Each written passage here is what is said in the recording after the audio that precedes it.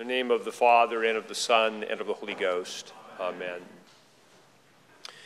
For the first 3 weeks of Trinity season, the Gospels focus on the question, who belongs to the people of God? Last week, the parable of the Great Supper focused on the exclusion of some who are thought to be in. Today's Gospel focuses on the inclusion of some who were presumed to be out, the tax collectors and sinners. Now, there's a naive and false perspective about the group labeled in the Gospels tax collectors and sinners. And this naive and false view goes something like this. Jesus liked to hang out with sinners. This shows that he loves everyone unconditionally, is not really concerned about behavior. Therefore, the church should accept everyone unconditionally without calling anyone to repent and change. In fact, Jesus called everyone to repent and change. He began his ministry with the words, "Repent, for the kingdom of heaven is at hand." And this exhortation is enshrined in our liturgy. Ye who do truly and earnestly repent, draw near with faith. To come to Christ, we must turn away from our own sinful and disordered ways of life and begin to follow Jesus in a new way of life. Jesus hung out with tax collectors and sinners because they were more aware of their need to repent, and therefore more open to Jesus than were the religious leaders. The more visible our sin is, the more we are aware of our need for God. For example, the woman in John chapter 8 who was caught in the act of adultery and dragged by accusers to Jesus was hardly going to argue that she had no need for God, that she was fine as is. That was a self-assessment of her accusers. Jesus told her what he says to everyone who turns to him in repentance and faith. Neither do I condemn you. Go and sin no more. This statement represents two paradoxical truths about grace. Grace is complete acceptance by God as we are. But grace also includes the call to holiness, to change. The Anglican writer Martin Thornton calls this the tension between succor and demand. Between, on the one hand, come to me, all ye that labor and are heavy laden, and I will refresh you. And on the other hand, whoever does not forsake all that he has cannot be my disciple. Thornton observes this tension in the ministry of Jesus. He says that Jesus was humanist to the masses and rigorist to his disciples. He welcomed sinners freely into fellowship with him. But the sinners who began to follow him became increasingly aware of the demands of discipleship. This process is exemplified by our patron, St. Matthew, the former tax collector. Today's gospel illustrates the reconstitution of God's people that takes place in the New Testament. The tax collectors and sinners in the gospel are gathered around Jesus. Jesus is the center and focus. The religious leaders who criticized Jesus believed that God's people were defined by their allegiance to the Torah and to the tradition that defined how the Torah should be observed. This is the main bone of contention. They want Jesus to conform to their idea of who belongs to the people of God. but Jesus came to redefine the people of God. In Jesus, the Torah became flesh and dwelt among us. God's people are now defined by their relationship to him.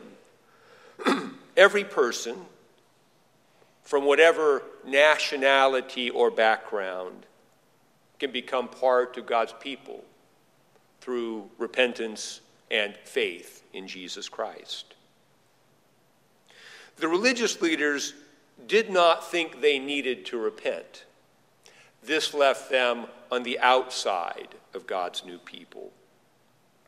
The tax collectors and sinners understood that they did. This put them on the inside as members of God's new people. Or it at least showed them that they qualified for membership if they were willing to begin to follow Jesus. The mission of the church should reflect the posture of Jesus. We should want to share our experience of grace with those who are outside. And this requires an openness, an orientation of hospitality to those who are not us. And this requirement raises a question about evangelism. Historically, the evangelical approach to evangelism, which is very common in our culture, started with the moral law. First, you let people know that they were sinners who were separated from God. Then you presented Jesus as the answer to sin, the one who forgives sin and bridges the gap between us and God. There is truth in this logic. However, it presumes that the main barrier to faith in Jesus is prideful self-sufficiency that refuses to acknowledge sin. However, pastoral experience reveals that sometimes the exact opposite thing is the issue. Many people feel bad about themselves already, and because of that, do not think they qualify for membership in God's people. In this case, the attempt to convict a person of their sin may indeed lead that person to descend further into self-loathing and actually create greater distance between that person and God. Here we are confronted with the logic of Jesus eating with tax collectors and sinners, people who were outside of God's people. The meal is a sign that Jesus loves them and accepts them exactly as they are. Our own desire to share the love of Christ with people who are outside should follow the same pattern. The central question for many is not, do I need to be saved, but do I have any real value? Can I be forgiven? Can I be saved? For many, love is the aspect of the gospel that needs to be emphasized first, before a direct confrontation with sin. The love of Christ, experienced through a relationship with someone who is a member of his body, can be transformative. For love is more transformative than the mere condemnation of sin. When we taste genuine love, the inadequacy of our coping mechanisms and the pain-killing qualities of our various sins, the inadequacy of these is exposed. The love of God is just better. At least that is my own experience. In the long run, I've never been moved to abandon any wrong behavior simply because I felt bad about it or because someone wanted me to feel bad about it. For me, the power of the love of God has always been the key thing. I realize that nothing is worth holding on to if it separates me from the love of God. And there's one more key point in this logic. The various sins we commit, the visible things we see, are symptoms of the deeper disease within us of sin, the condition of sin, which is the condition of separation from God. Because we have this separation from God, this natural emptiness, we do various things to fill the emptiness. Thus, the condition of sin leads to the commission of various sins. We can never cure a disease merely by treating the symptoms or addressing the symptoms. Thus, to begin with love and acceptance is to aim at the real problem rather than beginning with the symptoms. There are, of course, plenty of proud and arrogant people whose sin needs to be confronted head on. Genuine love for people requires a discernment about the requirements of love in each situation. We must pray for wisdom. Nevertheless, a relationship of concern may still be the starting point. When we develop relationships with people where they know we care about them, they are much more willing to listen to us when we talk about the need to repent and change. Apart from a relationship, the condemnation or confrontation of sin sounds a lot merely like condemnation. The relational approach to mission understands that conversion is a process that takes place over time, a process we all continue to participate in. As St. Ignatius, the 2nd century bishop of Antioch, wrote as he was on his way to be martyred in the Roman arena, "Now I'm just beginning to be a disciple." The relational view of evangelism understands the hearts are often softened gradually. God often reveals himself to us in a series of revelations over longer periods of time.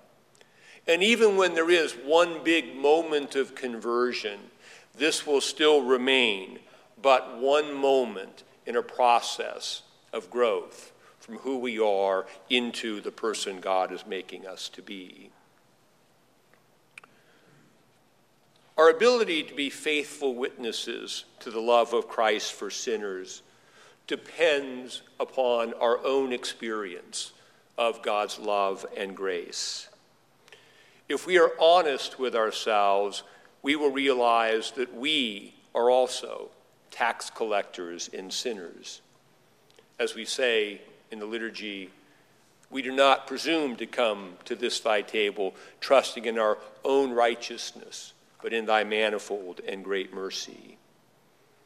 If we are not honest, we will become like Pharisees, excluding people on the basis of external appearance and dividing the world between us and them.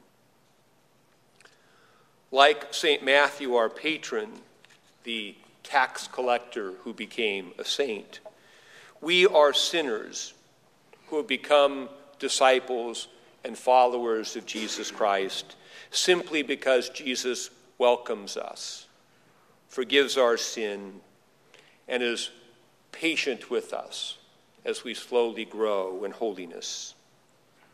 Jesus calls us to welcome others, to let them know their sins are forgiven, and to be patient with them as they slowly grow into the image of Christ. For there is more joy in heaven over one sinner who repents than over 99 just persons who need no repentance. In the name of the Father, and of the Son, and of the Holy Ghost.